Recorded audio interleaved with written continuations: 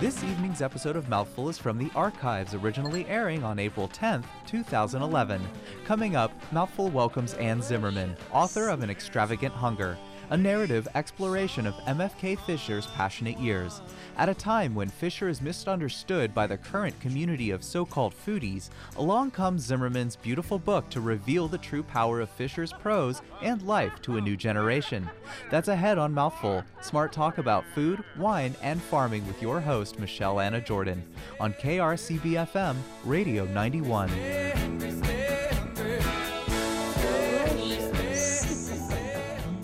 Tell me, how many eggs will a chicken lay?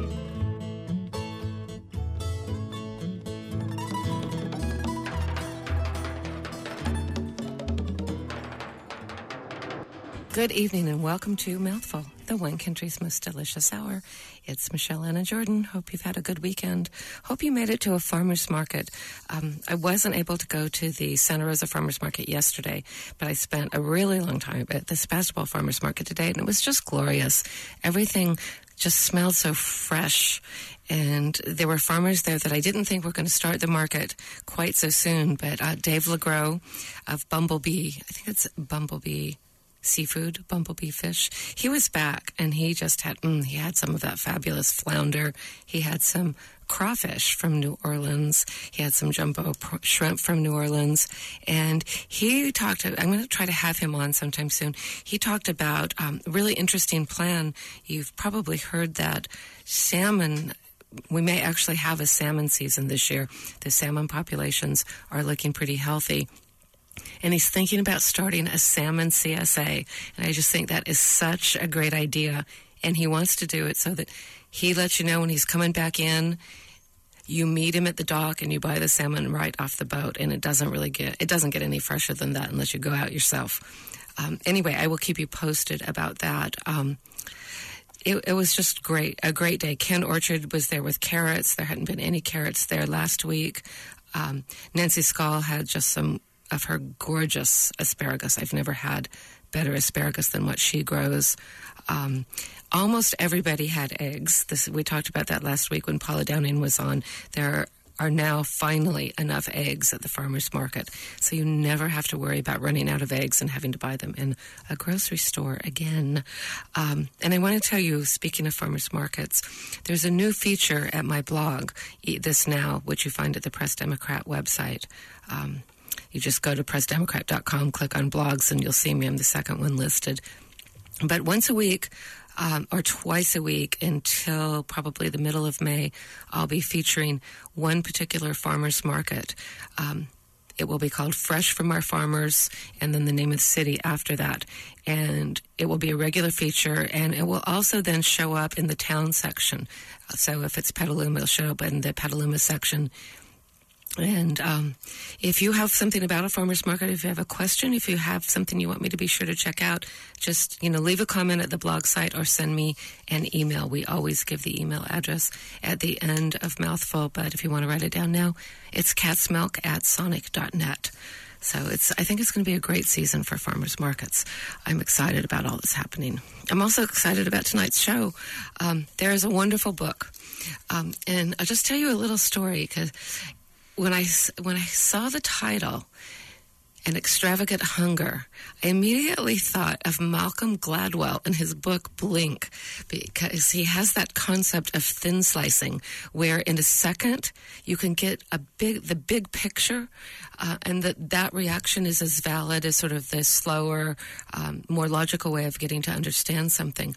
The second I read the title, An Extravagant Hunger, The Passionate Years of MFK Fisher, I knew that the writer, Anne Zimmerman, had captured Mary Frances. So many writers and so many people in the food world have misunderstood her. And along comes someone from a younger generation than Mary Frances, and has, I suspect, captured the essence of one of the 20th century's greatest writer. And on that note, welcome to Mouthful. Oh, thank you. That's such kind words. Well, the title is so perfect. It really is. I worked long and hard on that title. I have to admit that the book was originally concepted and sold with a title that I didn't like. I've never been particularly good at titles, and it got all the way to about this time last year when my manuscript was due in about 8 weeks, and all of a sudden I just knew in the pit of my stomach that the title I had wasn't right. What, will you tell us what that was? Oh man, I can't believe I'm going to say it on the radio. There's this piece of MFK Fisher writing that comes from the Gastronomical Me, and when she's just arrived in Paris for the first time in 1929, and she's 21 years old and newly married, and she's talking about Paris and how the sights and sounds and tastes are new and amazing, and that she was young and in love and wrapped in a passionate mist.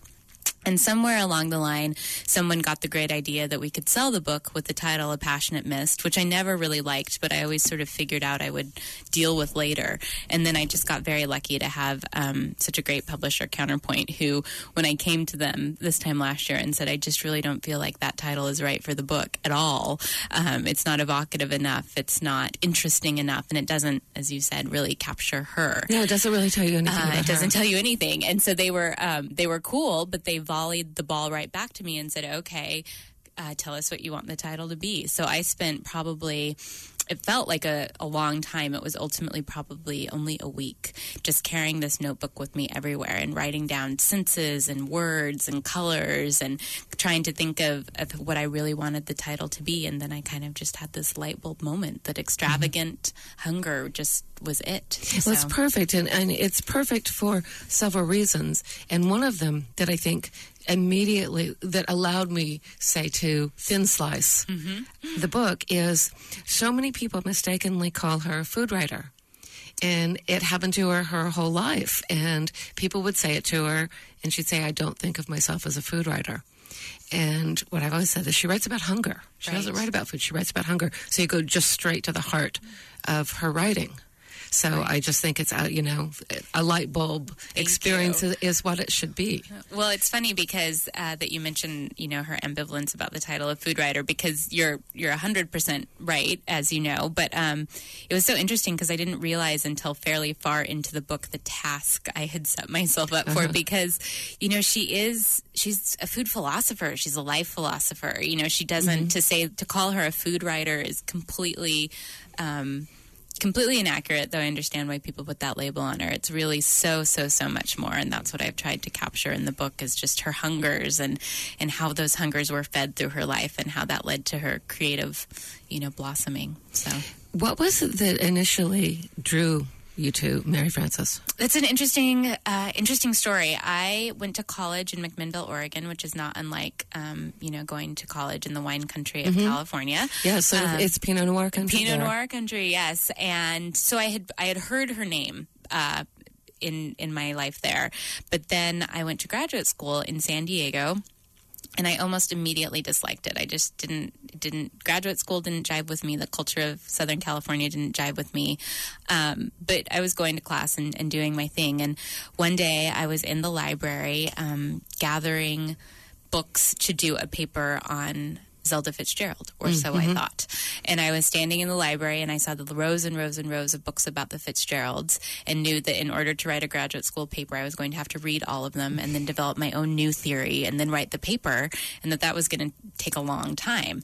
And Fisher is very close to Fitzgerald. And there was this very small Fisher section, maybe only a dozen books.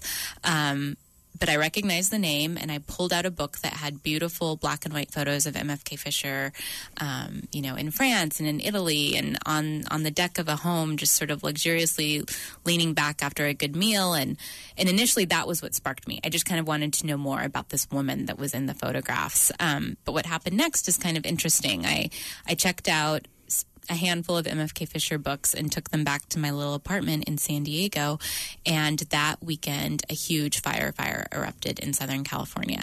And that really bad one. One of the really bad ones, exactly. And I became trapped, not in an unsafe way, but just the air quality was really poor, and they kept shutting school day after day after day. And I was basically alone in my tiny little apartment for an entire week with a couple of bags of groceries and my MFK Fisher books. And by the time I came out, I was just, completely in love with her as a subject and as a kind of character at that point, and in love with her work. And it just really it kind of changed my life. So that's a great story. It's kind of Phoenix out of the ashes. You know, I was in this really bad point, and really, what happened was that reading her work just really told me how important it was to take some time out for myself. And I wasn't feeling very happy, and I wasn't feeling very good about myself, but that she taught me that if I didn't nourish myself, nobody else was going to. So I kind of changed my whole philosophy of living and eating, and I would spend all this time on Sunday afternoons cooking these big meals that then I would take in Tupperwares to my graduate school classes, and all the other students thought I was nuts. They couldn't figure out why I wasn't eating takeout and how I found the time to do this. But I realized that if I didn't invest in myself in that small little way, no one was going to, and it was just this very simple but very profound thing that could bring me both a lot of pleasure and just improve my life all the way around. So she would be thrilled with that story. Thank you. She would be thrilled. She would be thrilled with that story. It's always fun to talk to people who actually met her, because of course I didn't. I am. Yeah. People always, every once in a while, get emails and people will say, "Did you know her?" And I have to kind of embarrassingly admit that I think she died in 1992, so I was a 14-year-old or something like that. So it's always very meaningful when people who know compliment me like that. And it's not, I don't think you should be embarrassed about that.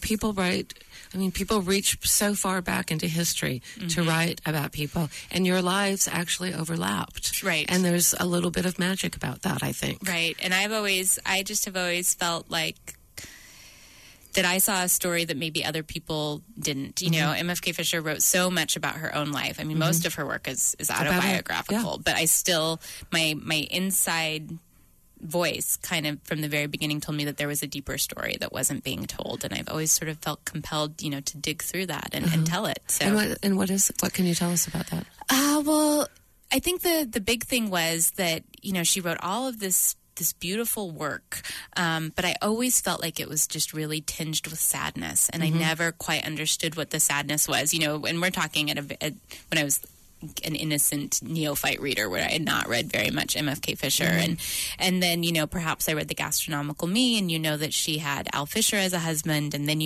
that she had Tim Parrish as a husband, but you never know what happened, how she, got from one man to the other. And then that Tim died, but you never know what happened. Yeah. And I just always, I wanted to know more, and I wasn't, to be totally frank, I wasn't always satisfied with the answers I got. I wanted to know from her what happened. And that really was what inspired me to go to the Schlesinger Library on the Radcliffe campus and read her actual papers and work with her letters to see if I could find out from her what the real story was. How did reading those letters compare to filling in those gaps to, say, reading Last House, which was a posthumous collection, which I thought was extremely haunting, and it filled in some of the gaps? I think the biggest thing was, and what I was so amazed by was, she wrote so much throughout her entire life. But, that first year, 1929, when she went to France with Al Fisher, she wrote sometimes 5 and 6 letters a day, multiple pages long. Yeah. And so she really, to hear kind of how she felt in the moment as it was all happening is different than hearing a reflection of what happened. So, but what's interesting about MFK Fisher is that she, I think, was very, you could tell me, but she was very smart and very sly. And so it really did take a lot of research from all different points of her life to kind of get these little details that you could, weave together into the right story. Because there were certainly pieces from, I think it's in Last House, where she writes about this meal that she had on the train from going into Paris on her very first day in France, and how that was the most important meal she ever ate. And she gives all of these very vivid details that had not been in any of the letters that she wrote. So she had a seemingly good memory, and her time in France, I think, was very important to her. So it was alive in her mind. What did you learn about what was happening between her and Al Fisher during that time that she doesn't really tell until much later? Well, that is another fascinating story.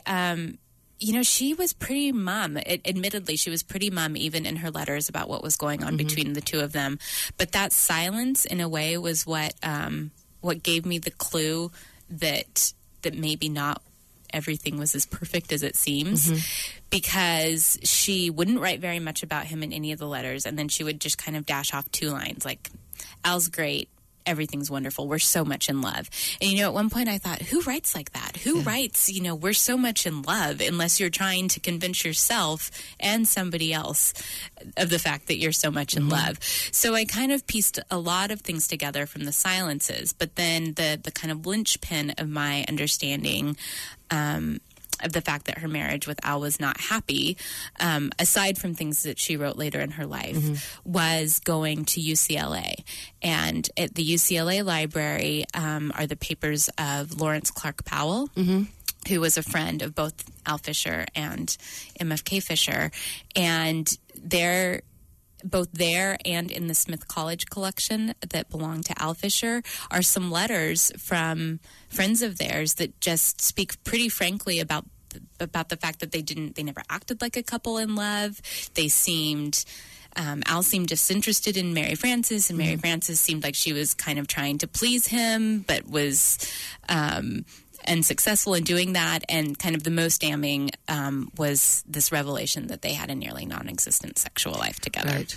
So that, and I that had not really been, I think in other portrayals of MFK Fisher's life in France, it's been very romantic. Like, oh, here's this young couple, they go to France, they're in love, she starts writing about food, and it's just, big romance. And that's not what happened. And I think it's inaccurate to tell people that that's what happened. Now, my understanding, I think you have done a lot more research about this and know much more about it than I do. So perhaps, I'm hoping maybe you have some of the pieces that are missing for me. Sure. It seemed to me that she was in love when they started out. I don't know why he married her. She seemed to be in love with him, and he seemed to be sexually put off by her. That's been what I felt, and I thought that right there has to have just shattered her heart. No, you're very astute. I think that's a very good summary of what happened, and I've thought a lot about this because there's so many different elements to their story. One is the fact that they even got married to begin with, but then the next one would be that they got married and left and went to a different country, and it would seem maybe that you would be inclined to stick close to home if you were marrying someone you didn't know very well, and that type of thing. But the nearest that I've been able to piece together is I think she was in love with him, but perhaps in love with him in the way that we are all in love with our very first love. It's just like the biggest and best, most amazing thing that's ever happened, but it's not based in any sort of reality or any sort of experience about what that means. And I think that was probably her driving force. For him, I think that he, Al Fisher is such an interesting, person in this book, and he admittedly was somebody that was not the most interesting person when I started the book, and now has become very fascinating to me. And part of the reason is for this odd sort of personality that he seems to have, where I think he sort of wanted to own Mary Frances. He wanted to possess her. He didn't want somebody else to have her. He wanted to have her. But when it came right down to it, to being a husband, to being a lover, to being a partner, you're right. He didn't want anything to do with her. And he was beyond that. I mean, not interested and not interested in trying either. Yeah. No sort of kind of thought process that said, well, I married this woman, and we stood in front of our parents and we got married, and then we took this big trip, and now we're supposed to be living together as husband and wife. I should figure this out. There was none of that. Yeah, and you could make a lot of assumptions about that, but he then goes on to marry someone else. He married, Alice, like you said, he's so fascinating. He married, I think, 2 or 3 more times. One of the things, I wish I could remember the title of the book. And his second wife was a student of his from Smith. And after they divorced, she wrote this Romana Clef novel about a professor at Smith who sleeps with most of his students and then turns up dead one day. And I ordered this copy. I wish I could remember the title. And it comes to me, and it's just the typical dime store novel kind of size, but it has a fireplace poker, kind of tool that's, covered in blood. And that's the cover, is this gruesome sort of professor that's been murdered by one of his female students. And he was, let's just put it this way, he didn't have, none of his earlier sexual problems were evident in his later life. He was quite the philanderer. That's so interesting. We're going to take a little musical break and come back with more talk about MFK Fisher and the wonderful book, An Extravagant Hunger. You're listening to an archive episode of Mouthful that originally aired on April 10th, 2011 on KRCB-FM, Radio 91. Un Pierre, en Paul, un Jacques, autant. Peu m'importe comment il se nomme, s'il est un homme, un homme, un homme. Je n'exigue pas un Apollon qui s'abrouillait dans les salons, ni un type fort comme Samson. Pour vous que j'ai un mate en bon, il n'a pas besoin d'être un milliardaire, qu'il soit beau, non, ça m'est égal. Il n'a pas besoin d'être grand lumière, star du cinéma, ni prince royal. Je cherche un homme qu'il s'appelle Pierre, au Paul, au Tom, pour vous qu'il donne son maximum. Je cherche un homme, un homme, un homme.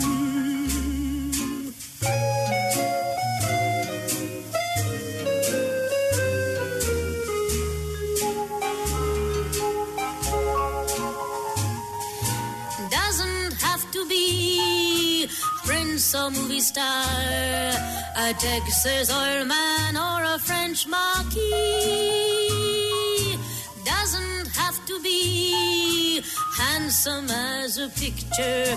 An ordinary guy's all right with me. Je cherche un homme, un homme qui s'appelle Pierre, au Paul, au Tom, pour qu'il donne son maximum. Je cherche un homme, un homme, un homme.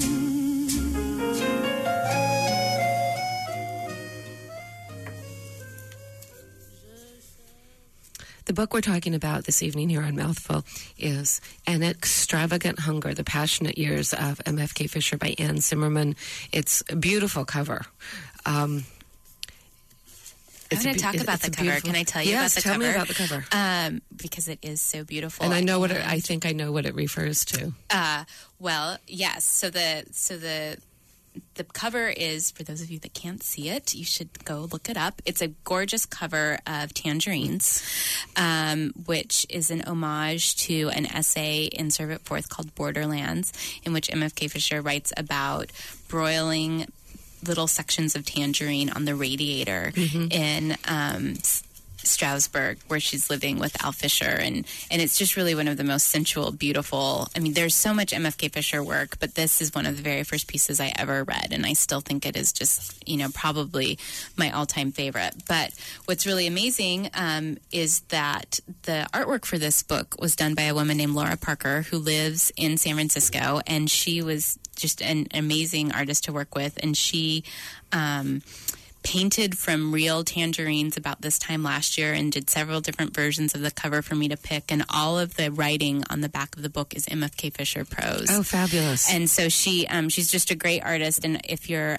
in the area, all of her work is displayed at Enchiladas in San Anselmo. Right. That's why huge, I know large-scale kind of portraits of fruits and vegetables. So it's just one of my favorite parts of the book. And I just, since you Did you mentioned, find I it? just Yeah. have to read this. It was then that I discovered how to eat little dried sections of tangerine. My pleasure in them is subtle and voluptuous and quite inexplicable.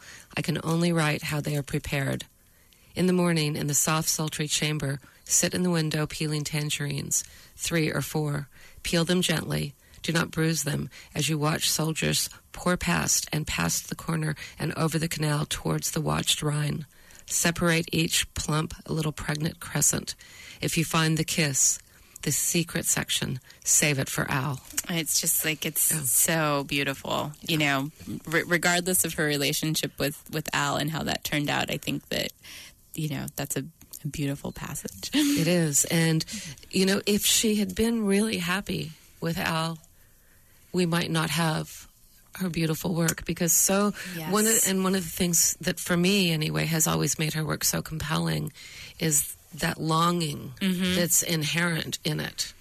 And you know, I do the same thing with tangerines after reading it. I don't have a radiator. I just put them on a dry pan in the oven, in a really low oven, until their skins crackle, and they're so I've good. never done that, but I was in New York last week for a book reading or two, and I had a broiled half of a grapefruit, and it was just divine. But you're so right. I mean, I think that one of the big things that I learned from looking at all of the letters at the library was the idea, you know, that she was 21 years old in 1929 when she went to France, and she couldn't work, both because she was an American and because she was a woman.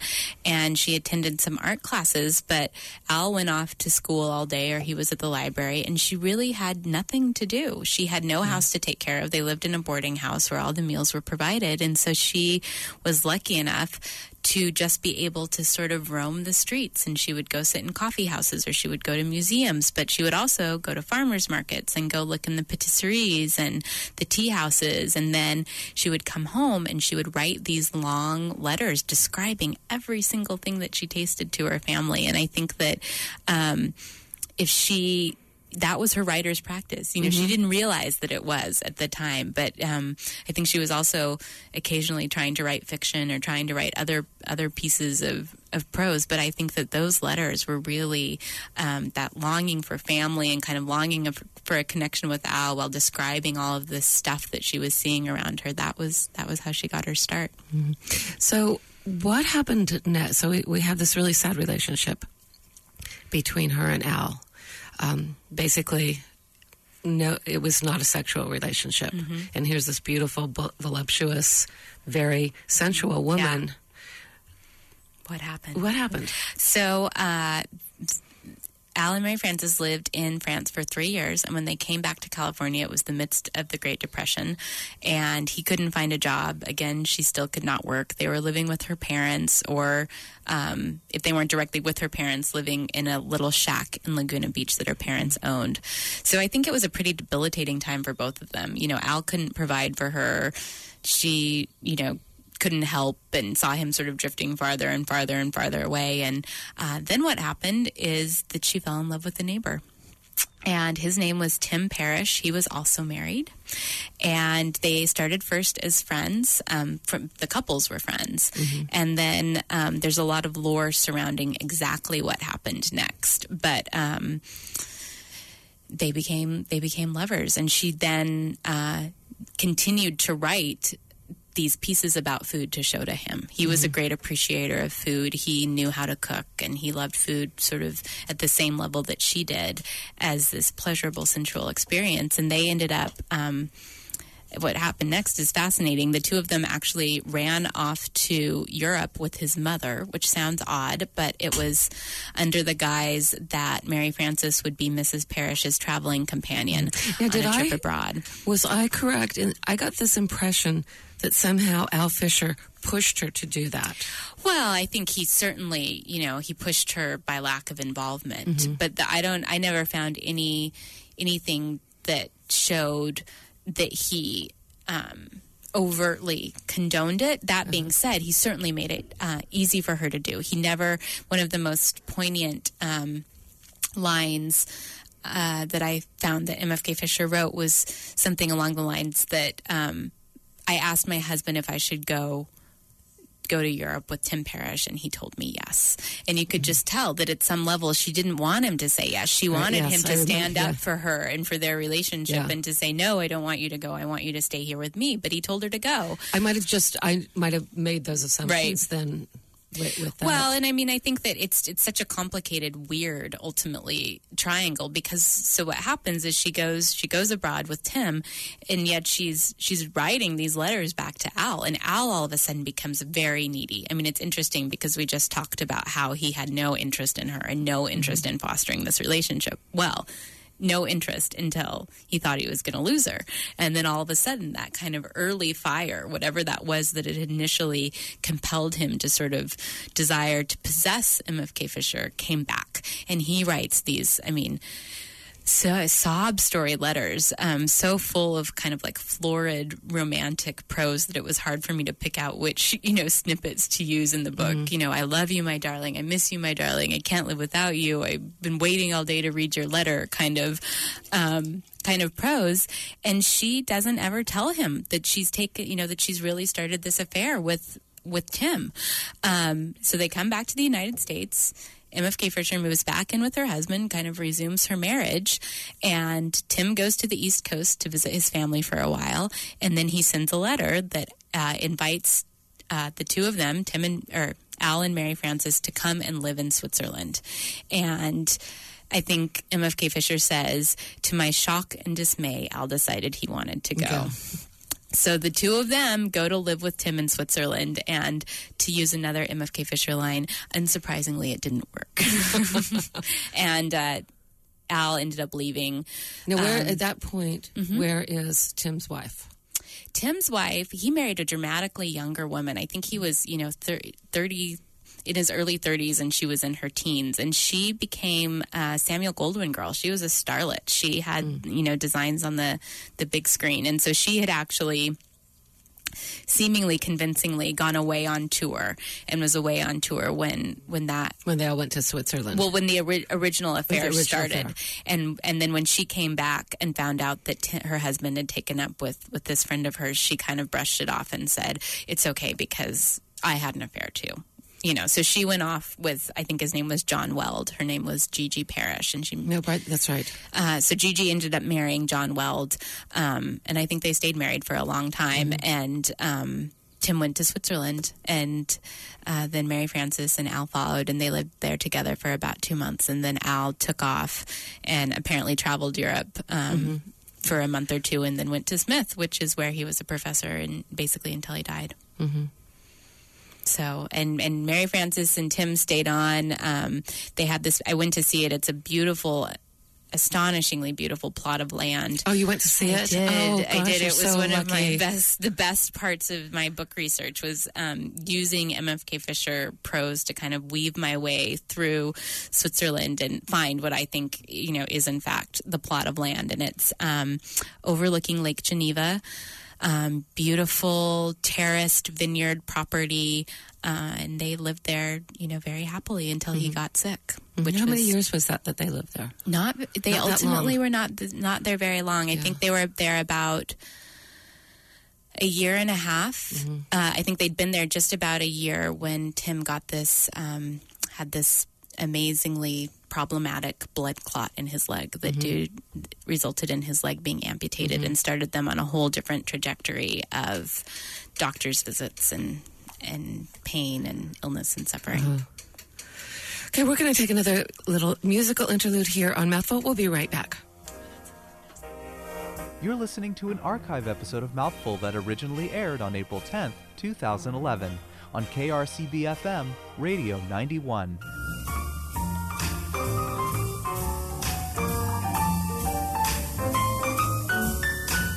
Though some may reach for the stars, others will end behind bars. What the future has in store, no one ever knows before. Yet we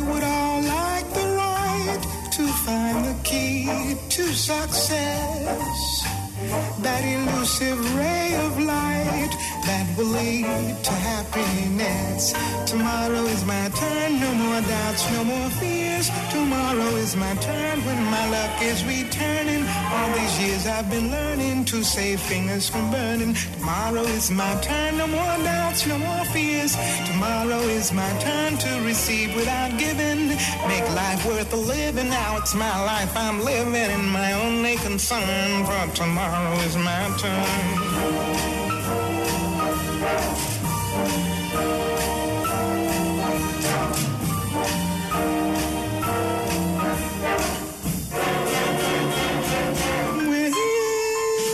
Whenever summer is gone, there's another to come. You can't stop years drifting by, even if you want to try. Though time may help you forget all that has happened before, but honey, it's too late to regret. What is gone will be no more.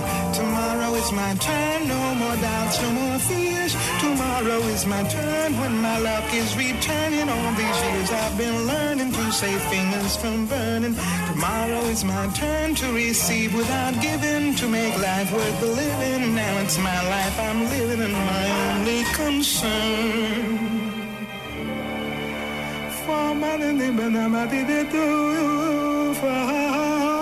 Tomorrow is my turn.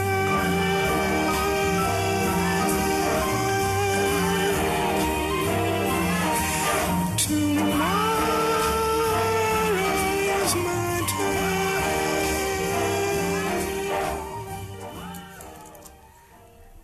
It's Mouthful. It's Michelle Anna Jordan live in the studio with author Anne Zimmerman, who has written a lovely book, An Extravagant Hunger, The Passionate Years of MFK Fisher. Tell me about the subtitle. Well, you know, it is not a quote-unquote typical biography, which would start with MFK Fisher's birth and end with her death in 1992. I was really compelled to write about what I felt were her most passionate years. And all of MFK Fisher's work is great, but I often feel like the work that people go back to again and again and again is that early work. Serve It Forth, Consider the Oyster, How to Cook a Wolf, Gastronomical Me, the books that were bound into the art of eating with an alphabet for gourmets. And those works were written astonishingly quite quickly, in the space of about 5 or 7 years, when she was in her 30s.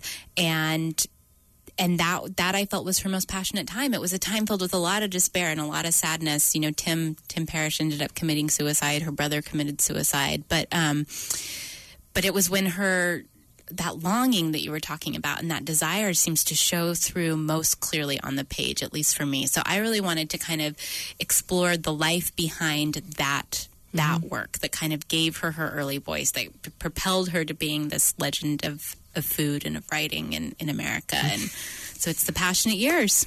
And it's interesting because I completely agree with you. I think you've absolutely nailed it. And for me, even though I love all of those books, for me, the height of her power comes down to actually a single chapter. Oh, wow. In the Gastronomical Me, The Flaw. Yeah, I can even barely say the chapter without choking. I say the name of the chapter, and I've read it out loud at various events, and I always get choked up. It's so beautifully written and so full of both love and pain and longing and foreboding and the sense of impending doom, that as if what's happening with her and Tim is also mirrored by the fascism spreading throughout Europe. And then to learn that she dictated that book. And she wrote it while pregnant, quite pregnant, you know, sort of on this deadline to give birth is, you know, astonishing. Yeah, it was amazing to me. And that book is always amazing to me, the way it holds up. And people, you know, there are a couple of dirty little secrets about in the food world. One of them is, and I guess this isn't such a secret, everyone wants to be blessed by being compared to her. Right, of course. Everyone does. Of course. And then so often people will confess very quietly, I've never actually read M.F.K. Fisher. That's one confession. And the other confession is sort of this uppity, she actually didn't know very much about food, did she? And it's like both missing, everyone's sort of missing it. Well, and people ask me, one question that I've been getting quite often was, did she like to cook?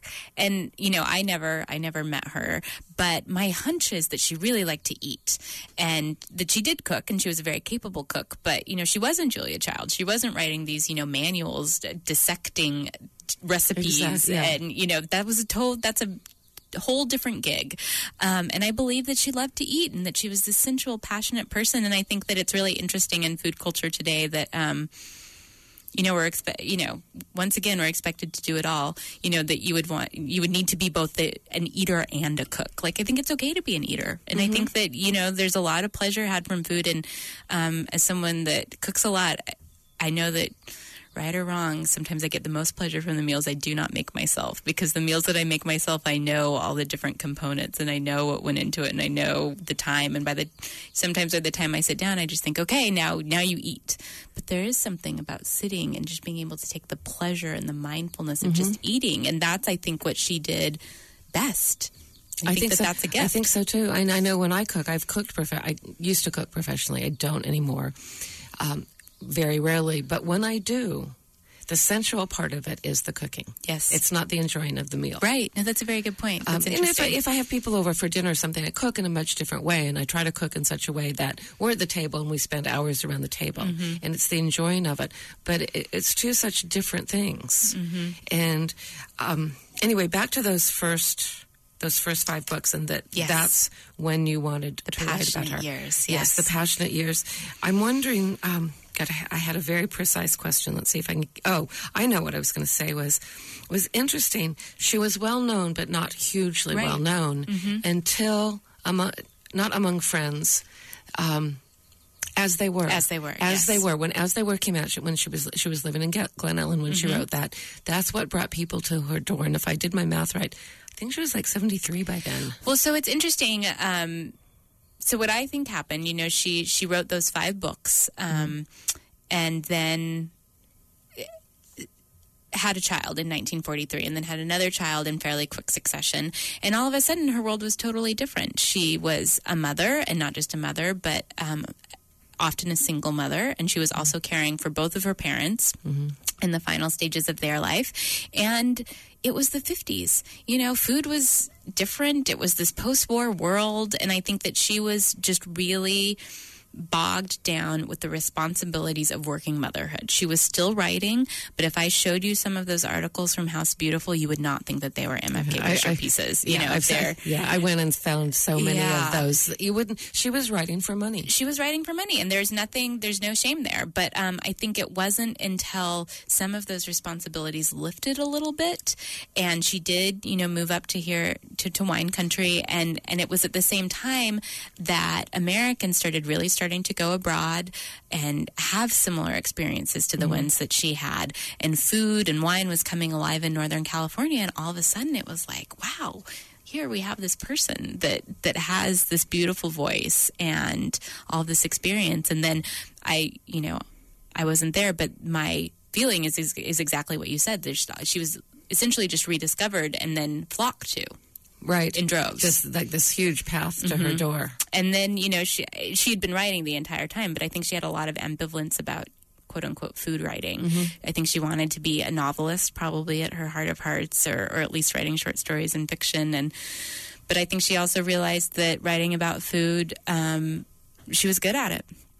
She was very good, I thought, at writing about the moment, exactly what was going on, and observing the moment, whether that moment was eating. Joey, we have another guest in the studio, and he's I think he's disagreeing with us. I think of some of her books about the south of France, A Map of Another Town. And then, what was the title of the one about Provence? There were just 2 kitchens in Provence. 2 kitchens in Provence. And there's one, anyway. And that's where I discovered her. I discovered her completely separate from anything to do with food. Interesting. I was in Southern California, like you were, and I was spending the night with a friend and her mother and my 2 little girls. And I woke up very, very early on January 1st, and I didn't want to wake anyone up, so I went to the bookshelf. And at that point, my girls were very young, and I really wanted to go to Provence. Wanted to take them and go to college in Aix-en-Provence. And there must have been Provence in the title, but I pulled this book off the shelf, and here was this first-person narrative about a woman With 2 living girls, with 2 little girls in Provence, and I just gobbled it up. But I didn't even note the name of the author. Right. Because 2 hours later, we were in the car going to Disneyland. Right. And I sort of Busy forgot time. about it, and then much later discovered her. But yeah, that single motherhood. And she, it'd be interesting to see your take. I know you stopped at 1943, but I think there's territory to explore. Definitely. I beyond. mean, there's... But in a way, it would be territory for a whole different book and a whole different exploration, because I do think that she, there is still an element of just sort of passion and fantasy involved in my book. There's a lot of pain, but it is this sort of like amazing story of this person that was so aware of their tastes and so aware of their pleasures that goes to France and learns more about food and wine there and falls in and out of love. And, it's sort of... every woman's fantasy at some level to be able to kind of explore the world in this fashion. And then, what happens next is a different fantasy of like, how do you be a wife, and how do you be a daughter, and how do you be a parent and a working parent and a working writer? And I agree with you completely that those years are ripe for exploration, but I didn't feel like, they were right to be bundled into this I think book. you ended I felt like it was a different chapter. Oh, I agree with you completely. I love that you focused on that time period. I think it does change when she has her first child. I think everything changes then. But her writing in particular, that bundle of writing, those first books are all of a piece. Yes. They're all of a voice. And then her voice, she doesn't lose her voice, but the voice, it changes and it takes on certain other things. And so much of her writing is beautiful after that. And it's very tinged with sadness, but sadness of a different kind.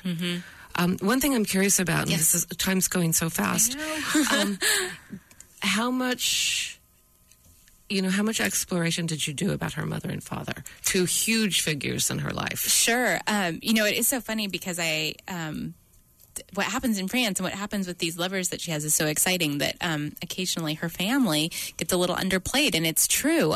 They were the initial influence. She had this fascinating family. Her father, Rex Kennedy, was the owner and publisher of the Whittier News in Southern California, and her mother, Edith, was his wife. She was upper crust. She came from a wealthy family, very well bred, very well traveled, and well read for that time. And what was interesting was that Edith's mother, Grandmother Holbrook, lived with the family for much of MFK Fisher's childhood. And Grandmother Holbrook belonged to a religious school of thought that believed that food, if you ate spicy, interesting food, it could compel people, especially young children, to act out in dangerous ways. And so on the Kennedy dinner table, when Grandmother Holbrook was around, which she lived with them was most of the time, was very bland, very underseasoned foods. And then Grandmother Holbrook would go away, and Edith would pull out the cake pans and bake cakes and roast big cuts of meat, and Rex would pull out a wine bottle, and there would be kind of like this bacchanal when Grandmother Holbrook was gone. And so the influence of those 3 people and this additional woman, Aunt Gwen, who sort of took care of the Aunt children. Gwen. And she was very important. But, this kind of triumvirate of power, this, father, mother, and mother-in-law kind of vying for, attention and who was going to be in control of the dinner table was an extraordinarily influential force.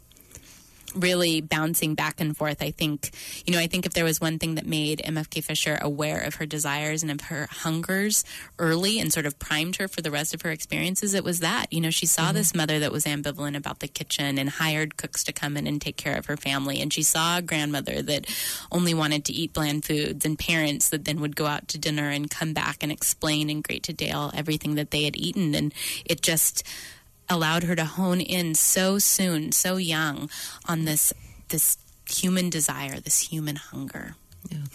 Now that you've finished the book, how do you feel?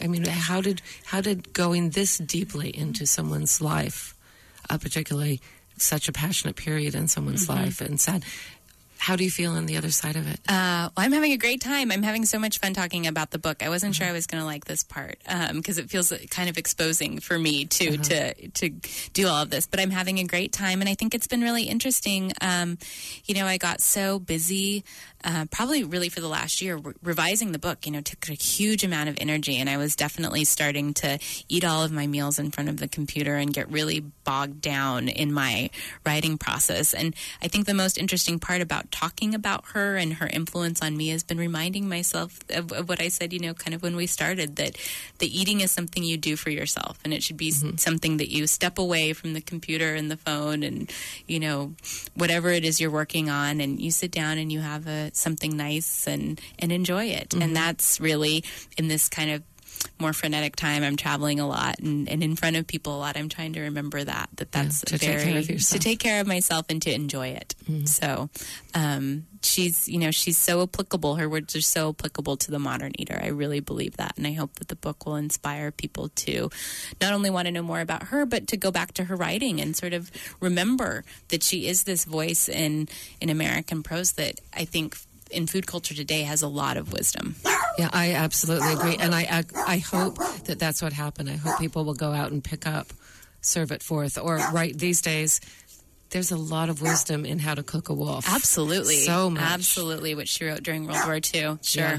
And then, to really experience her in the full range of her power, the gastronomical me, it's just exquisite. I always tell people, or what I've been telling people recently, is to get a copy of The Art of Eating. And, when you're cooking some night and you have that 4 minutes while you're waiting for the egg to boil or whatever, you can open it up to any page and you're going to find something in The Art of Eating that will speak to you. So it's a great dip in, dip out kind of book. Yeah, it's a great advice. What do you think is next for you once you finish your book tour? That's a great question. I think I'm poking around looking for another project. So anybody has any ideas, let me know. I maybe more MFK Fisher. I'm working right now on kind of compiling some essays that she wrote into new. One is a book about her writings on wine.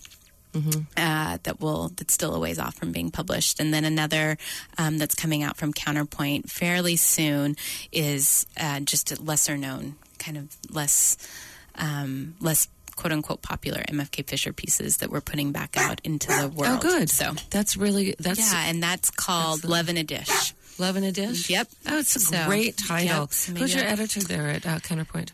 I was working with a man named Bob Ickes and Jack Shoemaker, too, who's, the man, the myth, the legend. Do you have any book signings coming up in the Bay Area? Any appearances? I do. I was thinking I should mention those, especially for readers in wine country. On April 21st, I will be at Copperfields in Napa. And on June 3rd, I will be at the Book Passage in Corte Madera. Oh, great. And what day, June? June 3rd, Friday, June 3rd. In between now and then, I'm going to Portland and Seattle, if you know anyone in Portland and Seattle. And I have, and on this coming Thursday, the 14th of April, I'll be at Mrs. Dalloway's in the East Bay.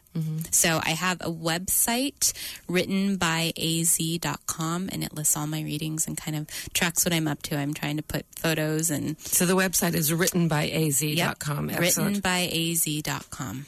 And I know that there's an event coming up at the Bouverie Preserve. Yes. Are you going to be there? I will be there. It is on May 14th, I believe. Yeah. Yes. Yeah, I'm doing something. I may be moderating. I'm not the panel. I'm not sure. We shall meet again. Yes, I just got an invitation and I could not be more excited. I've never crossed that bridge, that. So you haven't seen I've Last seen House it, but I've distance. never, yes, there's those, for those of you that haven't seen it, there's these very foreboding signs that sort of say trespass at risk of own death. And I just never felt like I was that risky. Yeah, and then there's the cattle guard you have to drive over. Yep. But nothing would happen to you. Oh, well, it's always better to go in with friends. Yes, so May 14th, and I'll be writing about that event, which is open to the public. I'll be writing about that event in one of my columns so that people can get tickets. Everyone should come. It's very special. I mean, it's quite, like I just said, it's quite the honor to be invited. And that place, Last House, is not a place that very many people have gotten to see. No. So No, and it's I encourage don't people to come.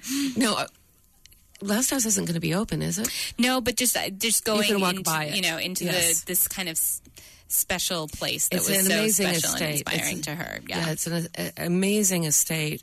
And when she died, her ashes were scattered at the waterfall there. Yes. That is and I almost quite a just bit of a used the walk. word sacred, and I wasn't sure if it was too lofty a word, but it's I'm very excited to kind of get this view of this very Yeah, and you have to important, make sure you see special the bell. Okay, 'Cause I'll that- make you show it to me. Yeah, you have to see the bell because, she had written about that bell. And on the day of her memorial service, David Bouverie went out and rang the bell and came back. And there was a phantom ring. Really? Long after he was already back. It had to Wow. be at least a full minute, maybe more than a minute. There was this other resounding peal. And I think half the people in the room cracked up. Well, I mean, this may sound crazy, but I just believe that she is, she's just present. I think that she's present in food culture and present in writing today. And I agree. hope she would be happy with the book. So. I think she would. I know that she would be. And I'll tell you, Hillary Clinton might have talked out loud to Eleanor Roosevelt, but I often find myself talking to Mary Frances. Yeah, And that's great. The book, Anne Zimmerman, and an extravagant hunger, the passionate years of MFK Fisher from Counterpoint Press. It's really wonderful, and you can go to the website writtenbyaz.com. It's a great title, and I wish you just mountains of success, and maybe you'll come back to Mouthful this sometime. was a lot of fun. I'll definitely come back. Okay, great. And you come back too. Check us out next Sunday at 7 for another episode of the Wine Country's Most Delicious Hour. Mouthful. I'm Michelle Anna Jordan. Have a great week. And that concludes our archive episode for this evening. It originally aired on April 10th, 2011. You can find more episodes of Mouthful on our website, norcalpublicmedia.org, or as a podcast on iTunes. Selling out, who can blame them? Wine's a cash crop growing strong.